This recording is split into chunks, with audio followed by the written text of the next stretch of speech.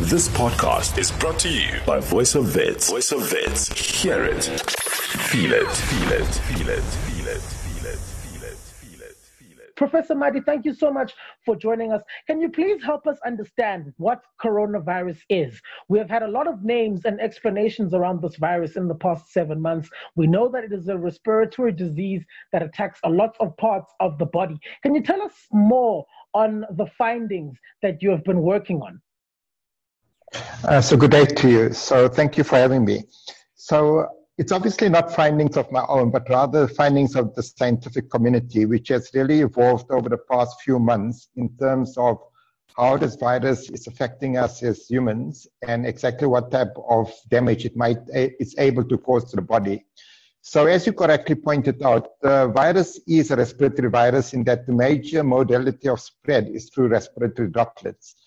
But what we've now come to uncover is that in addition to causing pathology in the lung, this virus is capable of causing damage throughout the body, in fact. And the manner in which it does that is that it sort of allows for damage of the microvasculature, which is sort of the blood vessels that sort of supply oxygen to various tissues and organs.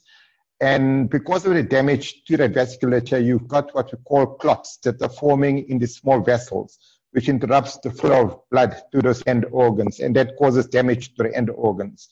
So most of the damage is still occurring in the lungs. And when there's the same sort of problem emerging in the lungs, where you've got impaired oxygen flow to the air sacs, you've got an impairment in terms of oxygenation, the amount of oxygen that enters into the blood, which is what is required. So that is really what has emerged over the past few months, that it is spread by the respiratory routes predominantly, but the pathology that it causes results in sort of a multi-organ dysfunction, and especially for individuals that end up with very severe disease. It can affect the brain, it can affect the heart, the kidney, the lung, the skin, muscle. It pretty much can affect any part of the body. This is quite a sobering picture you paint of this, Professor Madhi. Now, in over the course of the 7 months that we referred to earlier that have passed, so much, like I said earlier, has changed and so much has developed. We were told first that this is a respiratory disease that can be spread through droplets and on surfaces, and that it was not airborne. We have since been told that COVID-19 is airborne or can be transmitted through airborne. And we've also been told from the likes of Dr. William Kieser that the isolation period has gone down from 14 days to just the 10 days. Can you tell us more about where and how so much has changed about what we know about COVID-19? Yeah, so I think the mode of transmission of this virus is certainly something that has evolved in terms of our knowledge. Certainly at the time when the virus was first identified in Wuhan in China, the thinking was that the main mode of spread of the virus was when people were coming into contact with contaminated droplets of someone that was infected, or if you were in very close vicinity to someone that was infected. And that's the reason why right at the start of the outbreak, we were really emphasizing the issue around hand hygiene, sanitizing the environment, and sort of ensuring some level of physical distancing from people that were infected, so that one couldn't infect another person directly with these contaminated droplets. But over time, what has evolved is that there's been a number of different experiences which indicate that it is not biologically plausible that that is the only mode of transmission of the virus. For example, you've got a group of people that are in a church, in a choir, and out of that group of roughly about 40 people, there's one person that's infected, and all of a sudden that person appears to have infected more than 2/3 of the other choir members. Now, that sort of transmission is unlikely to occur because the other 27 or 30 people came into direct contact with that one person or the contaminated surface.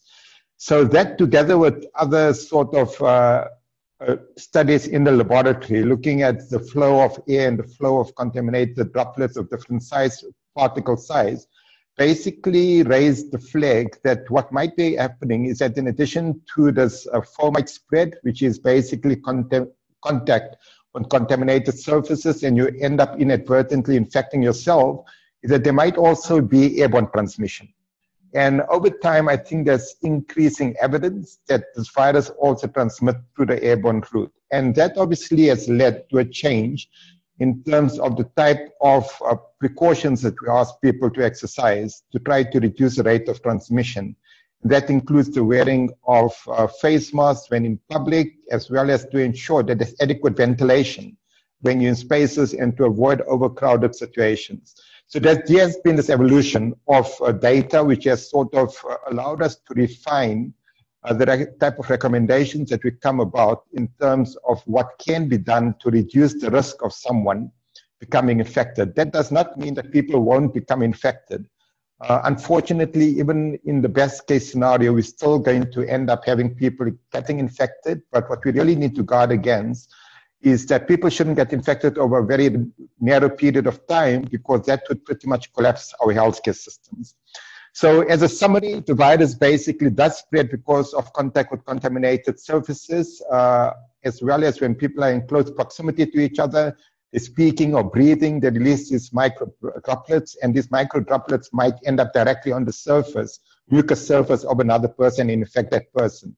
But in addition to that, people might actually inhale these micro droplets that are suspended in the air, and it can remain suspended up to 2 to 3 hours in very poorly ventilated closed spaces, usually about 10 to 12 minutes. So you could basically be in this poorly ventilated area, someone else that was infected with the virus was in that vicinity, was speaking or coughing.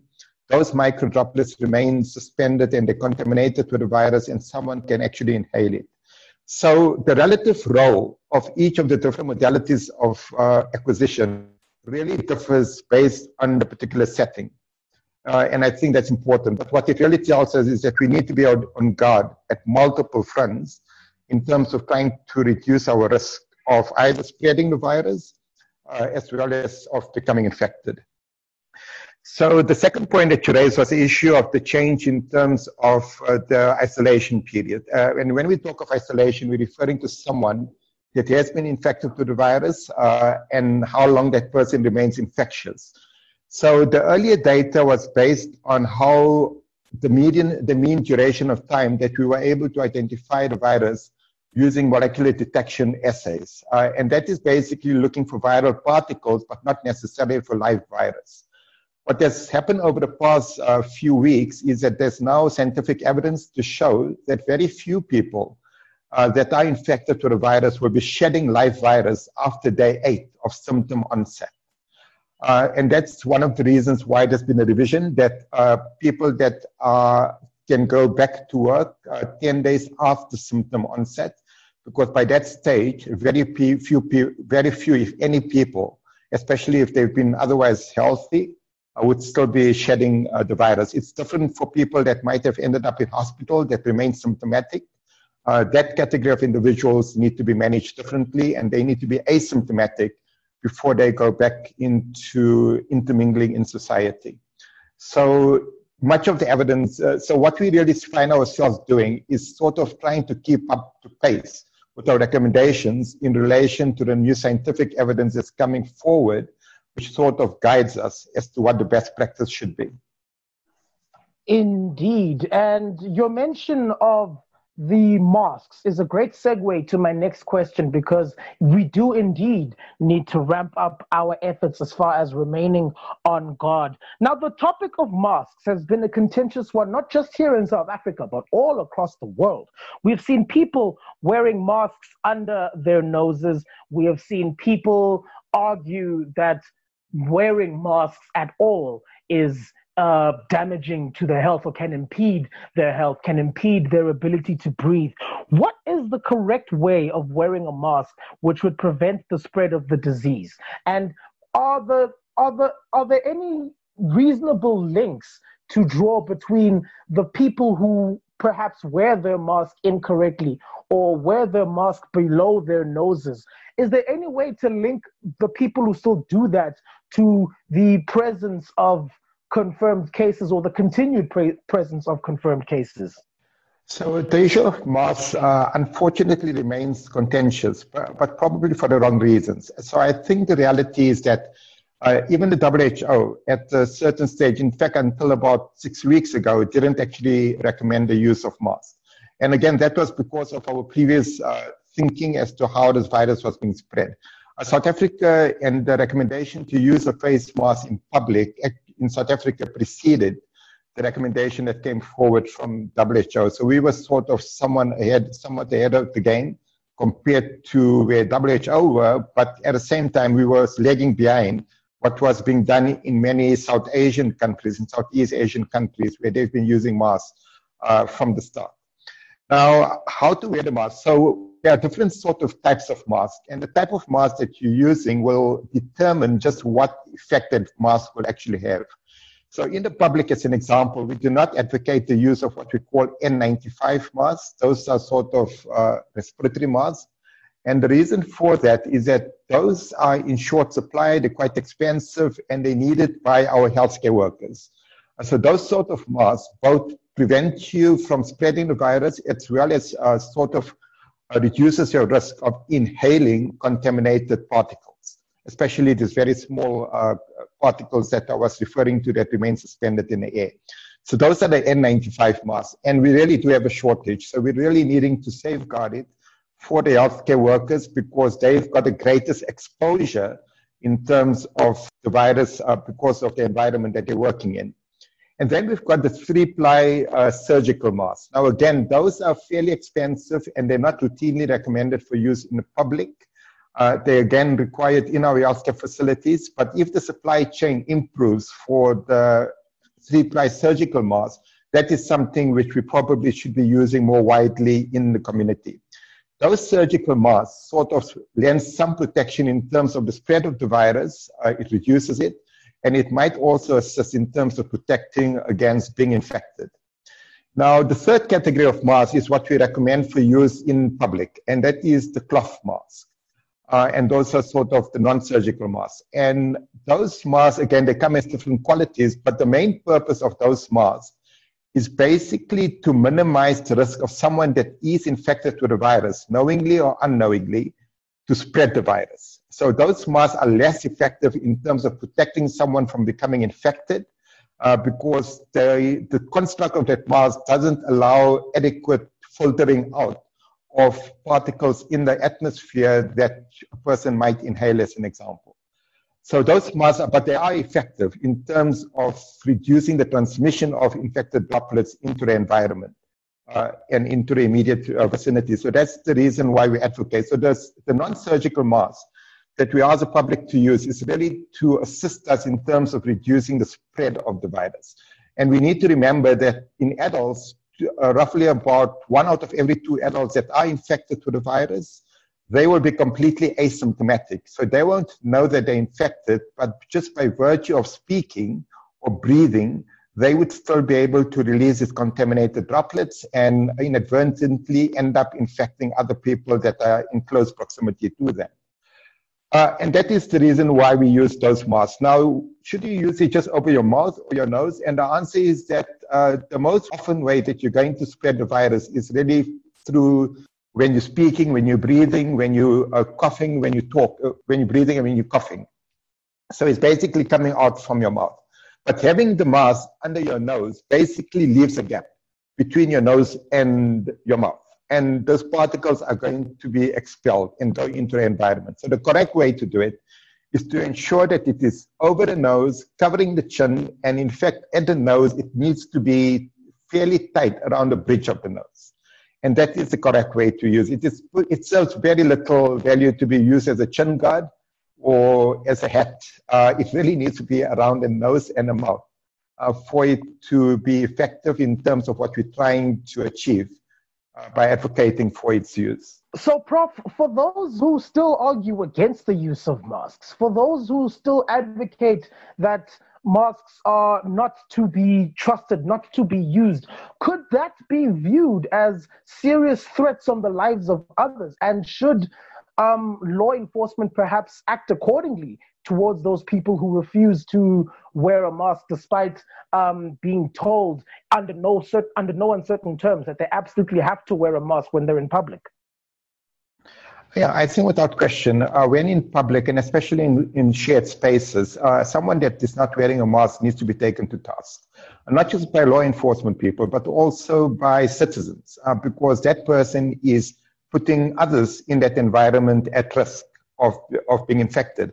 And like I said, it's immaterial whether that person that's not wearing the mask is symptomatic or asymptomatic, because 1 out of every 2 people that are infected with the virus are asymptomatic, but they can still spread the virus.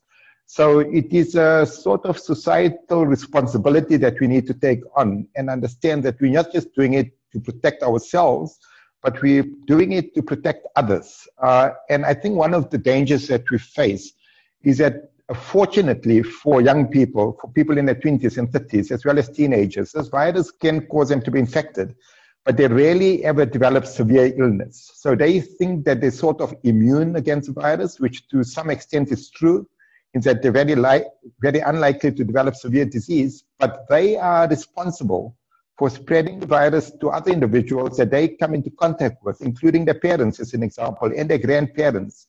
And when the parents and grandparents get infected with this virus, then they're going to suffer indirectly, because their grandparents and parents, especially if they've got comorbidities such as hypertension, obesity, diabetes, they're going to end up with severe disease. So we're doing it not just for ourselves, we're also doing it for the broader community and for other members in our households, when we protect ourselves from becoming infected, as well as when we try to reduce the chances of us spreading it in our environment.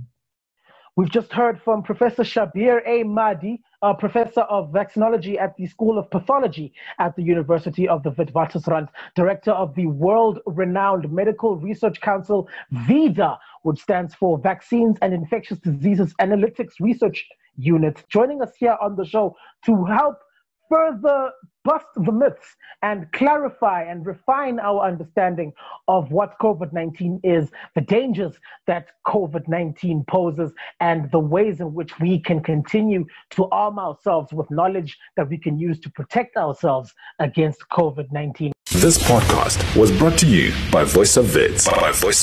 To hear more of our shows, tune in to 88.1 or stream via www.vfm.co.za.